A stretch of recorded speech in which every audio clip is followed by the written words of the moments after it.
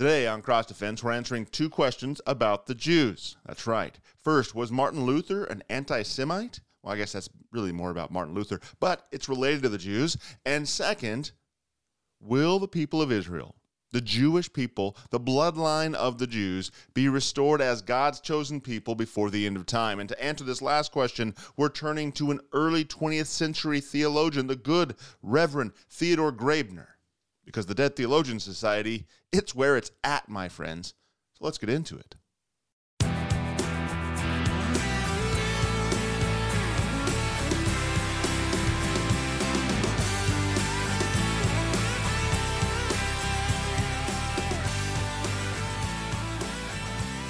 Welcome to Cross Defense, my friends. This is the show that aims to equip the mind, excite the imagination, and comfort the soul, and aims to do all of that with God's Word. I'm your host, Reverend Tyrell Bramwell. I'm the pastor of St. Mark Lutheran Church out here in Ferndale, California, where God's remnant is being gathered together by the Holy Spirit from the wicked wasteland of false doctrine that surrounds us. It's true.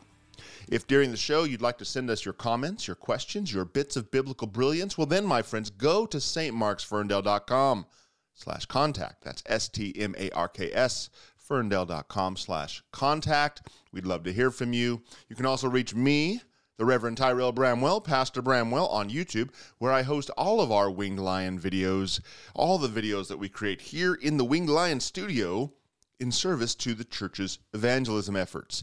We produce Cross Defense here, but we also produce a lot of other things as well. So check that out if you don't mind. If you find the show valuable, we'd appreciate it. We greatly appreciate it if you leave us a 5-star rating and or a positive review on the podcast platform that you use to tune into this show. Thanks. Now, Jason wrote in saying, in part, Pastor Bramwell, I and several that I've shared Cross Defense with will say I find your podcast very biblically sound, very well communicated, easy to understand, and very relevant. I mention this because I think having a guest from time to time would be great. However, I hope it will not take away from addressing hot topics or events that come up week to week that most are not hearing addressed with a biblical worldview in their churches or by their pastor. We need to pray for our LCMS pastors that they will have the courage to teach and preach full blast the full counsel, biblical, law, and gospel, and two kingdoms, full counsel of God. Yes, absolutely. Amen to that, Jason. Thanks for the kind words. Thanks for tuning in. Thanks for all of your support. Thanks for sharing this podcast with your friends, with others. And I really appreciate your words of confidence, and it helps build me up. So thanks, brother. Be assured that the guest segments on this show, they will not crowd out what you've come to expect from Cross Defense. Not at all. Not in the least. So today we're answering two questions that I've received from members here at St. Mark. People who weren't born and bred Lutherans, people who have come to this church, part of the remnant, being gathered around from the wickedness that surrounds us, being gathered together around the altar of Christ. And they have, obviously, as people come to the truth, as I myself came into Lutheranism from a very similar background to these men, they're going to have questions that aren't necessarily delved into in the catechism, in the early catechesis, the early formation of what it means to be a Lutheran. And so we're going to put these questions today in the from the inbox category, just for all intents and purposes, for good order, but they were actually received in person. So we have these two questions, both pertaining to the Jews, as I said at the beginning of the show, and they go something like this. First, was Martin Luther an anti-Semite? I've heard about the awful things he said about the Jews near the end of his life, and how they inspired the evils that the Nazis carried out against the Jews during the Holocaust. Now, this question often gives Lutherans pause when they first learn about it. They come into Lutheranism, everything's Christological, everything's Christian, and then all of a sudden they tune in to something on PBS, or they hear their grandmother who watches PBS say something about, well, Martin Luther, he was racist against the Jews. They learn that Martin Luther wrote strong polemical words against Jews because they've been wrongly linked in popular culture to the Holocaust. It comes up, well, it came up a lot during the 500th anniversary of the Reformation, but it comes up on a regular basis.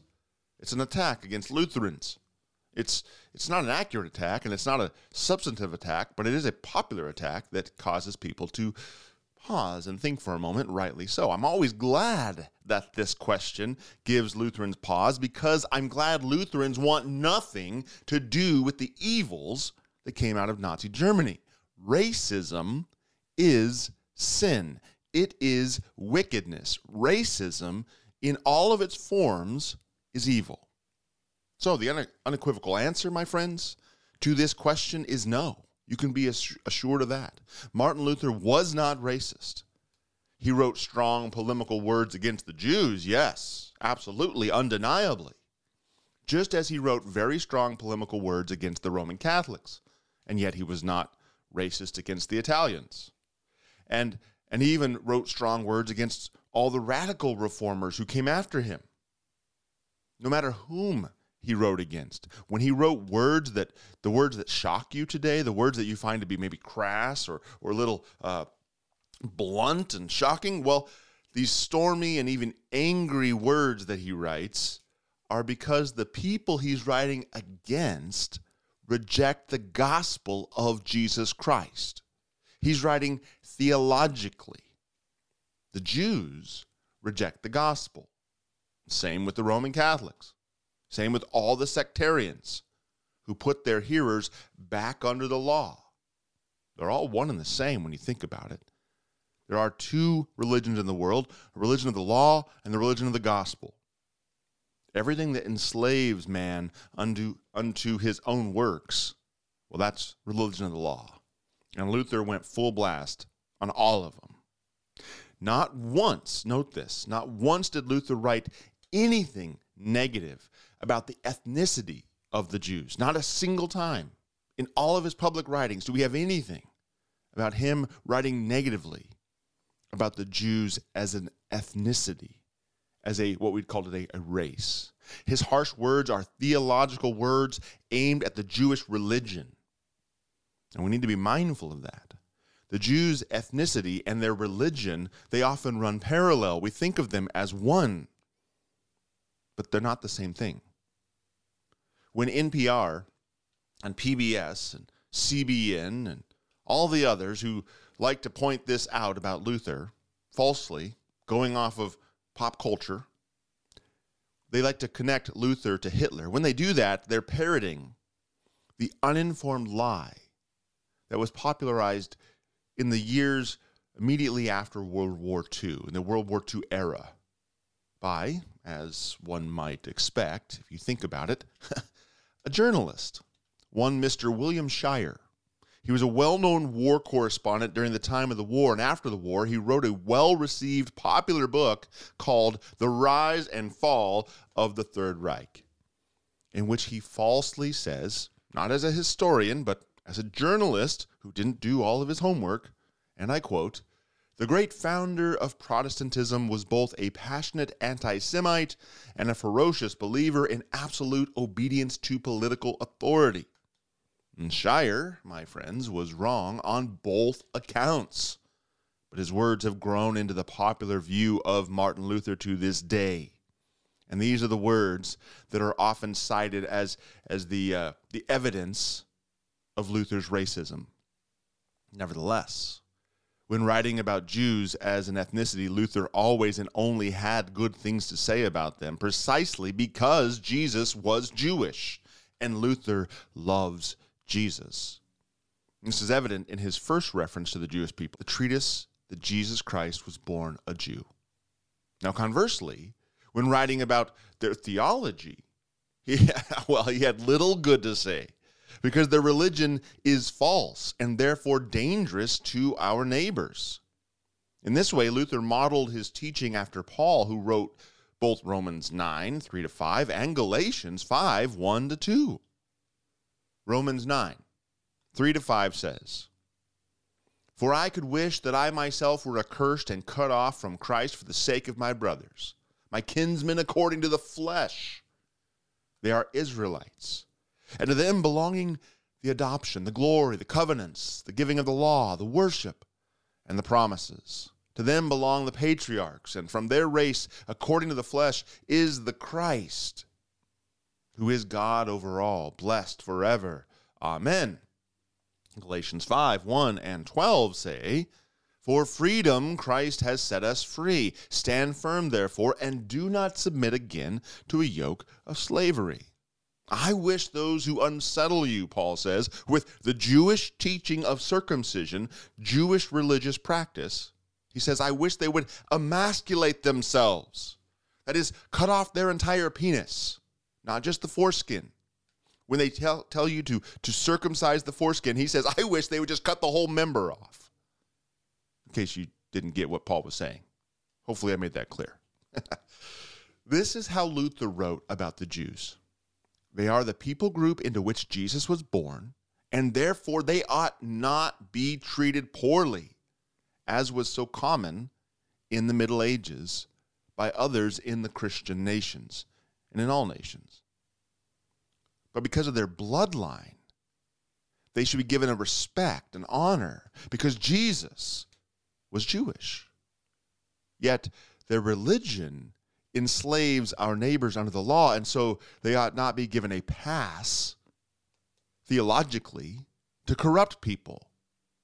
Now, furthermore, we do well, my friends, to remember that Luther's work on the Jews and their lies, which does come at the end of his life, but I would suggest to you is not the evidence from the beginning of his works about Jesus being a Jew to the end about their lies. I would suggest that you get out of your mind this idea that Luther grew frustrated and angry toward the Jews and therefore became racist. No, I would take that junk out of your brain and look at the fact that he was dealing with their race and Jesus early on, and he was brilliant on the fact, and then he was dealing with their religion later on, and still was brilliant and still consistent. I would suggest to you that he is always consistent, and there is no real growing frustrated in his old cantankerous ways. Oh, that Luther became an old cranky man, and he hated the Jews because of it, because they just wouldn't get it through their thick heads. Well, no, that's not the idea. It's not racist. He was frustrated that they wouldn't get it through their thick heads, but no more frustrated than he was with the Roman Catholics or with the Reformed, Zwinglians, and these sorts of things. No. Luther is very consistent, and we can be very content in that regard. In his later writing, dealing with the Jewish lies, he suggests pushing the Jews from the German lands, and that their synagogue, schools, and homes be destroyed so they have nowhere to return. This was written, take note, to the Christian authority of a Christian land. Now, why is that important? Why does that matter? Because Luther is a Christian pastor advising his Christian prince on how to preserve a Christian culture wherein Christian citizens will be able to live as Christians without being corrupted by the lies of the devil. On this front, we might take a note from Luther and how he advises the civil authorities in a land of our own, which, while not overtly Christian in our documentation, is Christian in culture and has been since its founding.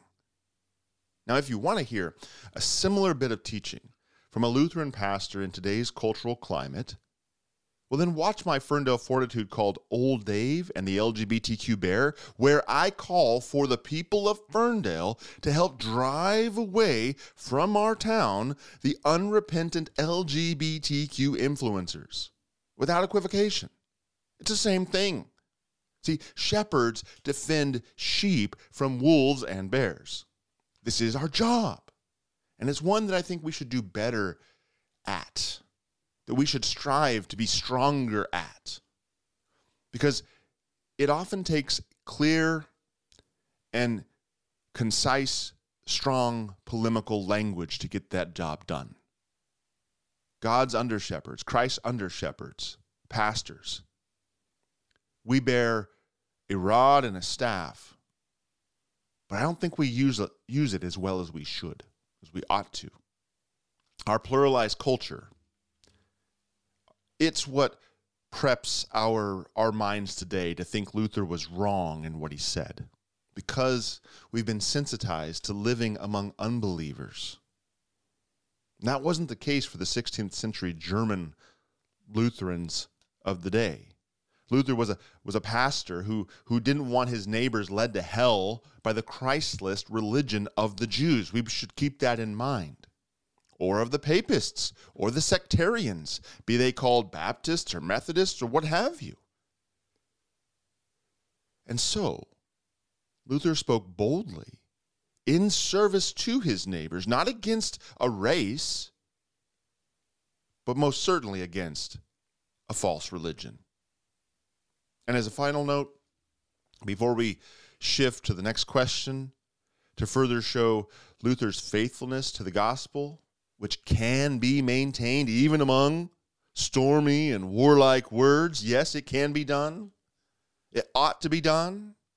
Among all the 16th century reformers, Luther was the only one to reject the use of force when proclaiming the gospel or contending with religious dissidents. The Lutherans were the only ones who didn't advocate violence toward their neighbor in the name of the gospel. Calvin sent Servetus to the stake for denying the Trinity. The Zwinglians drowned Anabaptist heretics. Tudor rulers in the enlightened England sent 1,000 dissenters, both Catholic and Protestant, to their deaths. And all this to say nothing of the Roman Catholic Crusades, the French massacre of St. Bartholomew, and the Spanish Inquisition, of course. See, not only is there no reason to worry about being Lutheran because of how he treated his neighbors, Jewish, Catholic, sectarian, or otherwise, but in fact, the argument can be made that confessional Lutherans are the only Christians who can say such a thing. Our history is the most impeccable of all Christians. No, my friend, no. Luther was not a racist. You can be certain of that. Luther tells us himself exactly what he was. He admits it, he knows it, he's fully aware of it. He says, and I quote, "I was born to go to war and give battle to sects and devils. That is why my books are stormy and warlike. I have to root out the stumps and the clumps, break away the thorns and brambles. I am the great feller of forests who must clear the land and level it." Oh, man, good stuff. In a comment on Psalm 119:53, which reads in the ESV, "Hot indignation seizes me because of the wicked who forsake your law," Philip Melanchthon says to Luther, "You have that same kind of wrath within you, and it's a heroic virtue." Let's not allow the world to turn Luther's virtue into a vice. Let's take our first break. When we come back, we'll take up our second question of the day, dealing with the Jews. Thanks for listening. Many church workers always knew they wanted to serve in Christ's church, but for some, the passion to become a pastor, teacher, deaconess, or other full-time church worker came later in life. Leaving a career to pursue this life of service is not without challenges, yet these are sacred and joyous vocations unlike any other. Set apart to serve, the Church Work Recruitment Initiative of the Lutheran Church Missouri Synod is here to help. Visit kfuo.org/SAS to learn how you can put your experience and skills to work through full-time service in Christ's church. That's kfuo.org/SAS. Welcome back to Cross Defense, and now on to our next question about the Jews. Do Lutherans hold to replacement theology? This is the question I was asked. If you search the term replacement theology on YouTube or wherever, you'll quickly realize you've stepped into the wide path of American evangelicalism. It's a term you may be familiar with either from your own background or from the influences on your non-Lutheran friends and family members. Today, my friends, my goal is to pull you back away from that wide path onto the narrow path of historic Christianity, which many of us here in America need desperately.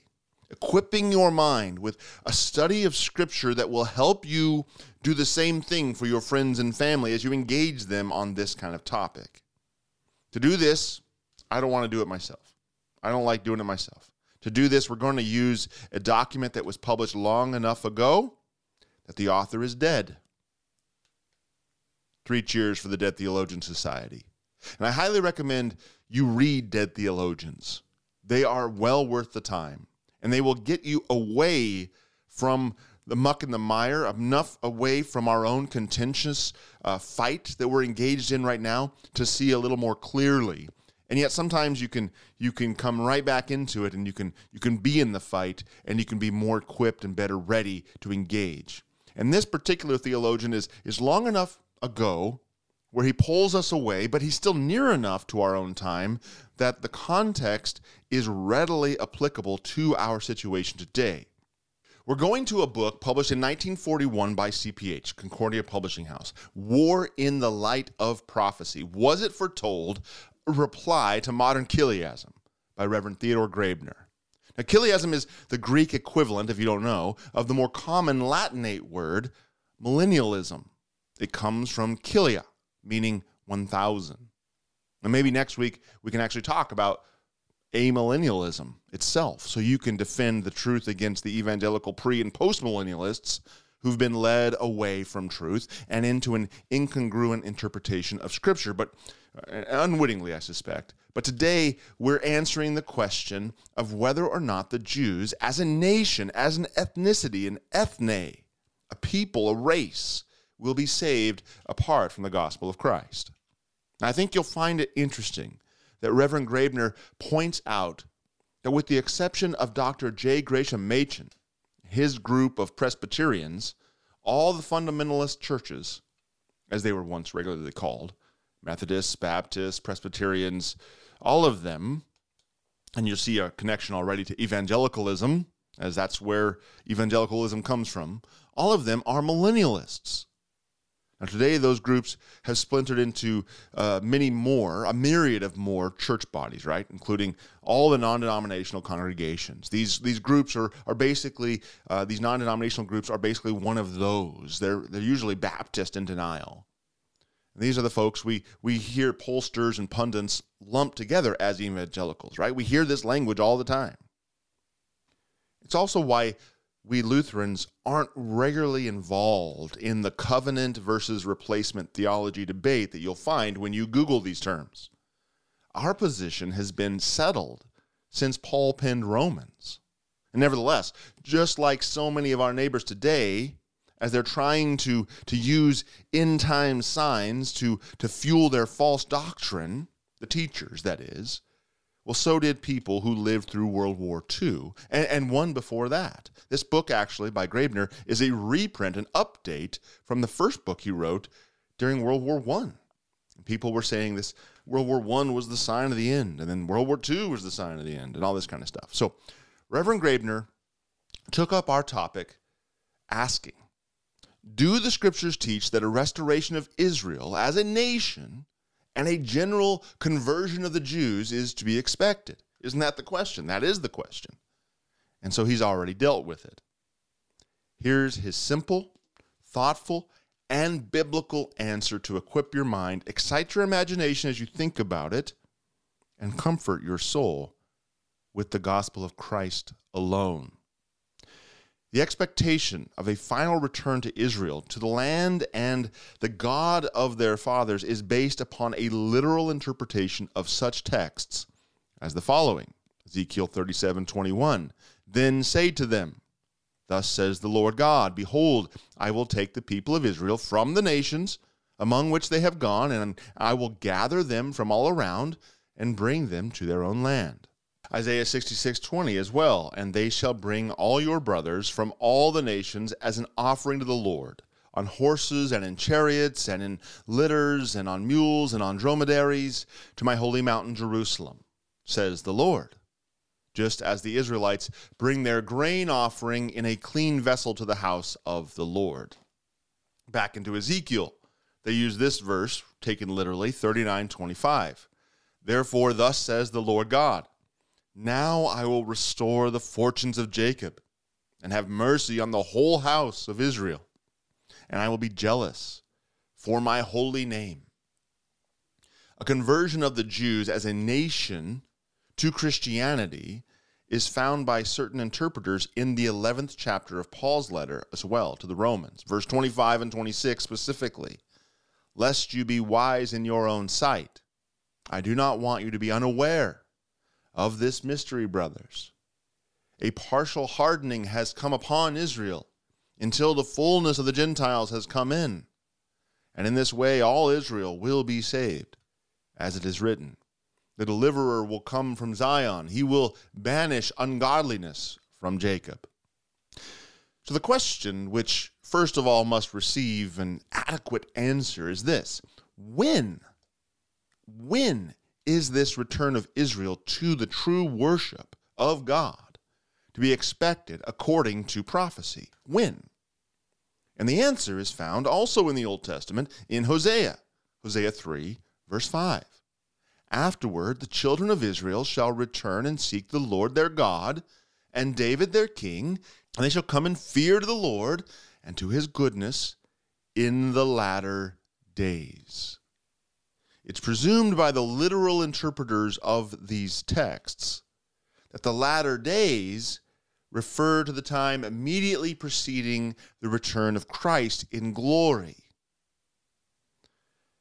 Does this assumption have scriptural warrant?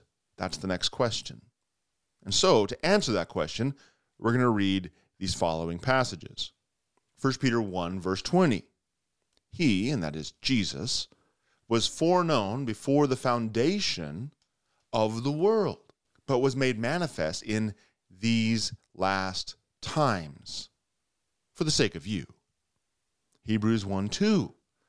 But in these last days, he, God, has spoken to us by his Son, whom he appointed the heir of all things, through whom also he created the world in these last days. Acts 2:17, and in these last days it shall be, God declares, that I will pour out of my Spirit on all flesh, and your sons and your daughters shall prophesy, and your young men shall see visions, and your old men shall dream dreams. 1 Corinthians 10:11 as well. Now these things happened to them as an example, but they were written down for our instruction, on whom the end of the ages has come. 1 John 2:18. Children, it is the last hour. And as you have heard that Antichrist is coming, so now many Antichrists have come. Therefore, we know that it is the last hour. Okay, so now Reverend Graebner asks this question. What do these passages prove? They prove that the last days commence with the coming of the Redeemer in the flesh. The coming of Jesus in the flesh inaugurated these last days. What Joel said of the last days was fulfilled at Pentecost, which is why Peter quotes Joel, Acts 2:17. The Christians living in Corinth and those addressed by Peter were living in the last time of the world. Hence the passages from Ezekiel and Isaiah and Romans, they refer to the conversion of the Jews during the entire New Testament age, my friends. The entire age, the age that we're living in right now. The last times, the latter days, and similar expressions like these, they're terms applied by the scriptures to the time which elapses, that is carried on between the outpouring of the Spirit on Pentecost and the return of Christ in glory at the end. Then, during the entire New Testament age, children of Israel, according to the flesh, genetically descendants of Abraham, will be won by the gospel of Christ But does not the word of prophecy tell us that we may expect a return of Israel to Jerusalem? Graebner asks, honestly, dealing with this question. And he answers, it does. As already cited in Isaiah 66:20, it most certainly does. But are we forced to take this prophecy literally? And that's where the confusion lies. It's a hermeneutical error. How to read Scripture, to let the context of the verses tell us what the author is saying, whether he is speaking in a figurative way or a literal way, based on the genre of the text and the context of the text. In the letter to the Hebrews, verse 12-22, we read, "But you have come to Mount Zion, and to the city of the living God, the heavenly Jerusalem, and to innumerable angels in festal gathering."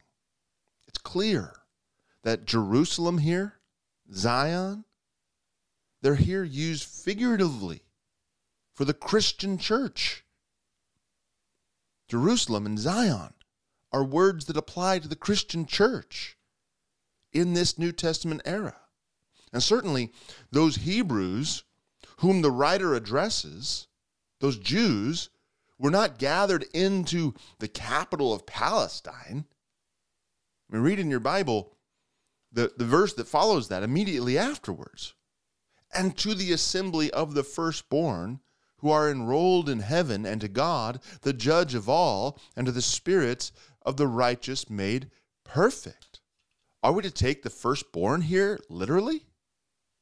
That the assembly of the firstborn who are enrolled in heaven, and to God, the judge of all, and to the spirits of the righteous made perfect. Only the firstborn? Compare also such texts as Isaiah 52:2, which if taken literally would mean that only Jews and no one else, no uncircumcised, will ever set foot on the streets of Jerusalem. Kind of stinks to be Titus then, yeah? Gee, thanks, St. Paul. The entire chapter, Isaiah 52, proves that Jerusalem is used figuratively by prophecy as denoting the New Testament church, composed of both Jews and Gentiles converted to the Christian faith, the Christian religion, the religion of the gospel. Now, if the description of a gathering of Israel to Jerusalem is to be taken literally, as the pre- and post-millennialists will mandate, then by the same law of interpretation as these evangelicals are using, these fundamentalists, we must take in their literal sense the descriptions of the rebuilding of the temple and the reestablishment of the Levitical, that is, the bloody sacrifices on the Temple Mount. Ezekiel 44:1 and 46:24. However, this would be in clear, flat contradiction to the doctrine of Christ and his apostles, that through the sacrifice of the Son of God on Calvary, all sacrifices for the atonement of sin have been abolished. Read Hebrews 8 and 9 and 10. Read all three of those. Do that. That's your homework assignment, cross-defense listener. Absolutely. Do that thing. Indeed, if we take the figurative descriptions of the New Testament church, of our Messiah's rule, of Christ's rule, out of the Old Testament, then there's no prophecy left regarding the church of the New Testament era. And so we can rightly challenge any chiliast, any millennialists, to point out a single literal, strictly literal prophecy regarding the New Testament church, the New Testament ministry, the spread of Christianity through Christian missions, the rule of Christ through the gospel. See, all of this is figurative. All of this language in the Old Testament that points us to Jesus, that Jesus himself says, all of the Old Testament is about me, all of it is about him. Not in the literal sense of geographic locations and bloodlines, but in the spiritual sense. They are the foreshadow of the thing, the real thing, Jesus Christ. and yet easily understood. In the light of fulfillment, we get this. In all other realms, and evangelicals are great about this too. I mean, they get this in every other instance. In fact, this is why it's incongruent. This is why it's inconsistent. The logic breaks. And so Graebner says, we hold that there is not one text employed by chiliasts, the millennialists, which does not give satisfactory and biblical sense if understood, either concerning the kingdom of grace or the kingdom of glory, heaven. And on that note, let's take a break. We'll come right back and we'll continue our conversation on whether the Jews will be saved apart from Christ. We'll be right back. Military veteran, engineer, entrepreneur. These are just some of the former careers held by current LCMS pastors, careers that they left behind to serve congregations in the Lutheran Church Missouri Synod. No matter the background, our Lord calls men who have a passion for the Word and a love for serving Christ to be pastors, a sacred, joyful, and essential vocation. If you or a friend have been praying and thinking about becoming a pastor, visit weareyourseminaries.org and put your experience and skills to new use in pastoral ministry. Visit weareyourseminaries.org.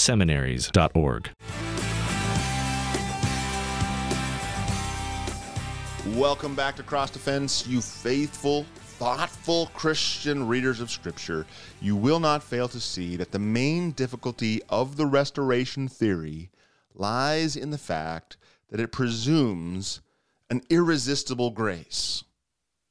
If in a certain period all the Jews are to be converted, the grace of God must be irresistibly implanted. That it must create a faith in the hearts of every member of the race against their will. But God forces no one to believe in him. Irresistible grace is the error of the Calvinists. This is what Calvin teaches. The Scriptures know of no conversion of nations in mass. It's not how God works. He's not a rapist. He's a lover. He's a wooer of his bride. He doesn't take her by force in some back alley. However, there are numerous statements in Scripture which specifically exclude the notion of a final conversion of the Jews and their establishment and their general ingathering as a nation in the Holy Land. And so we can take these up. Of the Jews, Paul writes to the Thessalonians in 1 Thessalonians 2:15-16, that they killed the Lord Jesus and their own prophets, and they persecuted us. And they please not God and are contrary to all men, forbidding us to speak to the Gentiles, that they might be saved, to fill up their sins always. For the wrath is come upon them to the uttermost. According to this passage, the wrath of God has passed to the uttermost upon the Jews, their sins being filled up. Now, how in the face of such a clear assertion as that can a general conversion of the Jews be predicted? 20 centuries have borne the testimony to the truth of these words of Paul. The wrath of God has passed upon Israel to the uttermost. Missionary work, as Graebner points out, has no field comparable in hardness and in all but hopeless sterility than that of the Jewish people. To serve as a missionary among the Jews, to try to claim these people for Christ, to win them over to Jesus. No other field of mission work is harder, says Graebner in 1941. And I have no reason to doubt that, even in 2023. To this day, the Jews are irreconcilable enemies of Christ, Graebner says. The judgment passed upon them in the word of the Old Testament prophecy has been executed, carried out. Hardness of heart is the penalty carried out upon Israel for its rejection of the Messiah, of Jesus. And it was announced long ago through the mouth of Isaiah that this would happen. Chapter 6, verse 9 through 13. He said, "Go and tell this people, be ever hearing, but never understanding. Be ever seeing, but never perceiving. Make the heart of this people, make their ears dull and close their eyes. Otherwise, they might see with their eyes, hear with their ears, understand with their hearts, and turn and be healed. Then I said, For how long, Lord? And he answered, Until the cities lie ruined and without inhabitant, until the houses are left deserted and the fields ruined and ravaged, until the Lord has sent everyone far away and the land is utterly forsaken. And though a tenth remains in the land, it will again be laid waste. But as the terebinth and oak leave stumps when they are cut down, so the holy seed will be the stump in the land. And in the gospel according to Matthew, chapter 13, verses 14 and 15, our Savior declares that the final rejection of Israel, announced in these verses, was even then being executed upon them, being carried out upon them. This unbelieving nation, ethnicity of people. And Paul agrees with Isaiah when he says in Romans 11 that but a remnant shall be saved out of Israel in the New Testament age. This is what Paul's teaching in Romans 11. This is the consonant doctrine of the Old and New Testaments. For her rejection of the gospel, hardness of heart will come upon Israel. Out of the entire nation, but a remnant shall be saved. Hang on that, friends, a remnant. Jeremiah foretells in the 15th chapter of his book, in most solemn and awful words, the dispersion of Israel into the Gentile world and her untold sufferings by famine, by captivity, and by the sword. Israel's cast out. Thou hast forsaken me, we read. Therefore I will stretch out my hand against you and destroy you. But, now take notice. Here we go. Take notice of what follows. It shall be well with thy remnant. Of the remnant, God's elect in Israel, Isaiah wrote in chapter 10, 21 and 22, a remnant will return, the remnant of Jacob, to the mighty God. For though your people Israel be as the sand of the sea, only a remnant of them will return. Observe also here the agreement with Paul in Romans 11. Paul might have known his Old Testament. Verse 5. So too, at the present time, there is a remnant chosen by grace, he says.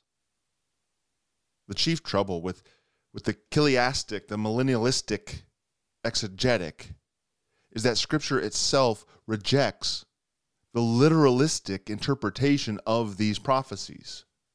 Scripture says that's not how you're supposed to read them. Scripture itself plainly teaches that the kingdom promised to David and Israel is a spiritual kingdom. We get this all through the Gospels as the apostles, the disciples, were looking for Jesus to restore the kingdom. They missed the point. And so millennialism is a return to that Jewish missing of the point, that chiliastic missing of the point. They were looking for these prophecies to have their fulfillment in an earthly way. They have their fulfillment in the church, in the spiritual reign of Christ, which is what Jesus is teaching all through the Gospels. And Reverend Graebner also tells us to see Acts 2:16 and following, and Acts 15:14 and following, and then Hebrews 12:22 again. According to these literalists, the kingdom promised Israel, it's an earthly kingdom with its seat of government in Jerusalem, isn't it? In Palestine, in the Middle East, possessed by the Jewish nation. And according to them, it shall endure for 1,000 years. There's no getting around the fact that the prophecy in Revelation distinctly and repeatedly mentions 1,000 years. However, in 2 Samuel 7:16, we see it distinctly says, thy kingdom shall be established forever. And Luke 1:33, of his kingdom there shall be no end. But 1,000 years and eternity, Graebner points out, are not equivalents. And an earthly kingdom cannot be an eternal kingdom. And so then we see all these millennialists starting to do their theological math and try to make things work because they're reading it wrong from the beginning and they don't know how to make it compute. So we'll deal with the 1,000 years, that the millennium. Maybe let's do that next week. We'll deal with that in a future episode anyway, if not next week. Hopefully next week. But right now, let's round out today's show with Romans 11. And Graebner anticipates this question regarding it. But does not Paul write in Romans 11:26, all Israel will be saved? So turn to the text in your Bible, friends. In what connection do we see these words occurring? That's the question, to answer that question. It's essential. If you take any words out of their connection, you can prove almost anything from the Bible, as we've seen. And Paul had referred in the preceding chapter, Romans 10, to the rejection of Israel as a nation. Now, in chapter 11, he says, I asked then, verse 1, has God rejected his people? By no means. For I myself am an Israelite, a descendant of Abraham. And the reply in verse 2, God has not rejected his people whom he foreknew. His elect will be saved, also out of Israel. In verse 5, so too at the present time, there is a remnant chosen by grace. And then he says, in verse 25, lest you be wise in your own sight, I do not want you to be unaware of this mystery, brothers. A partial hardening has come upon Israel until the fullness of the Gentiles has come in. And in this way, all Israel will be saved, as it is written, the deliverer will come from Zion. He will banish ungodliness from Jacob. And this will be my covenant with them when I take away their sins. What the Spirit's saying through Paul here is clear. Since the Jews were rejected as a nation because of their unbelief, it might appear as if no Jew could hereafter ever be saved. But to Paul was revealed the mystery to give to the brothers, something he couldn't know except by divine revelation. Compare that with Ephesians 3:3. And this mystery, he says, is that the blindness of Israel, her hardness of heart, isn't a full blindness, a partial blindness is what he says it is. Not only in Paul's time were there elect among the Jews.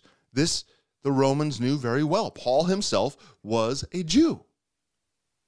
Through the New Testament age, until the fullness of the Gentiles, the elect among the non-Jewish races, has come in, until that's happened, until every elect child of God has been converted to the end of time, through this age that we're living in right now, this blindness shall endure. But this blindness shall be partial, because our God is a loving, gracious God. It was to not include every single Jewish individual. And so all Israel will be saved. Note well, he doesn't say, and then all Israel will be saved, but no, he says, so in this way the elect among the Jews will be saved. Throughout the age of the Gentiles, the New Testament age that we're in right now, God will search out and find his own elect among the Jews in spite of the fact that the sentence of blindness has been pronounced and executed upon that nation. All Israel here then means all of the true sons of Abraham, Galatians 3:7, those among them whom God is in his unsearchable wisdom has chosen from everlasting to be saved.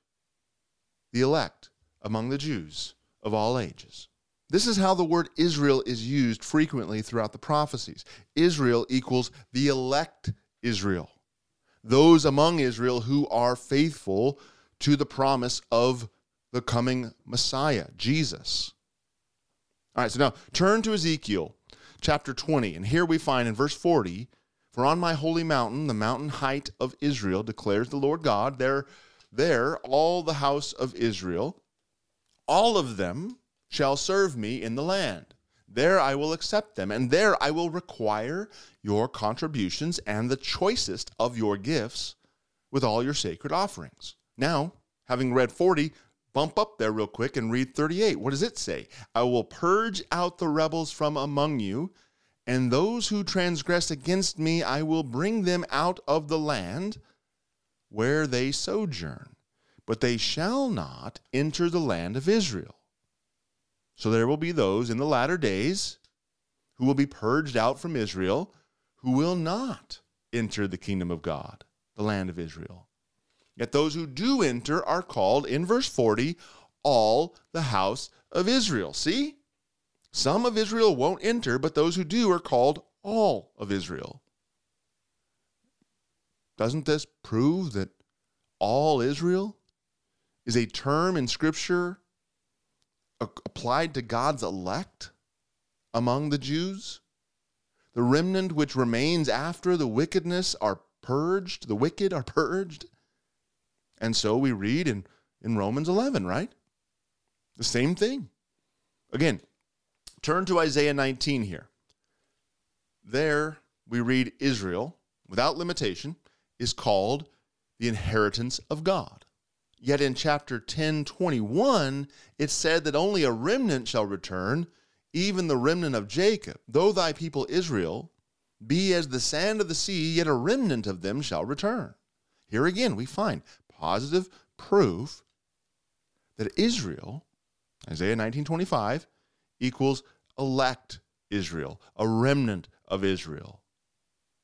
Those who truly deserve the name Israelite are the chosen children of that race. Not all of them, even as it is said of Egypt and Assyria in Scripture, without limitation, that they are blessed, Isaiah 20:25. Although the prophet has previously also said, he made very plain the fact that both Assyria and Egypt will be rejected on account of their pride and unbelief, and that only a remnant out of those nations in the course of time will enter the kingdom of Christ. And it's said only so that we can understand those texts in which it is said that not only Israel, but the whole Gentile world will come to Jerusalem, will be gathered to Zion. So we're running out of time, so I'm going to leave you to take a look at Isaiah 49:12 and surrounding verses on your own, as well as Isaiah 63-6. All of this is still dealing with the remnant of the group, not the whole group being necessary. And also John 11:51 and 52 deals with this. But for now, we're going to jump to Reverend Graebner's summary, his summarized answer to this question. He answers it by saying, we have examined the passages upon which the expectation of a restored and converted Israel is based, and have found them to be in harmony, only in harmony, if properly understood, with all the other scriptures dealing with the future of the Jewish race. Israel will remain hardened to the end during the New Testament age. Only a remnant shall be saved, and the race will be scattered among the Gentiles until Christ returns unto judgment. That Israel, of which Romans 12:16 speaks, is the total number of elect out of the Jewish race, not all the Jews. And that's all the time we have. So I hope that's a sufficient answer. It's a pretty good answer. It's biblically based. That's why it's good.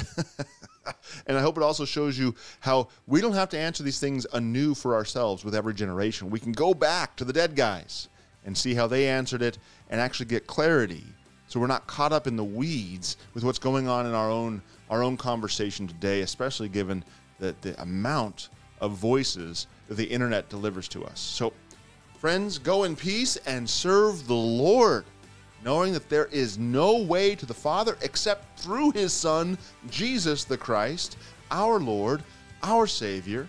Whether you're a Jew or a Gentile, what matters is that you're a Christian. And I'll talk to you next week.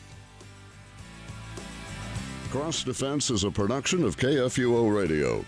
Find past episodes and support Cross Defense at kfuo.org.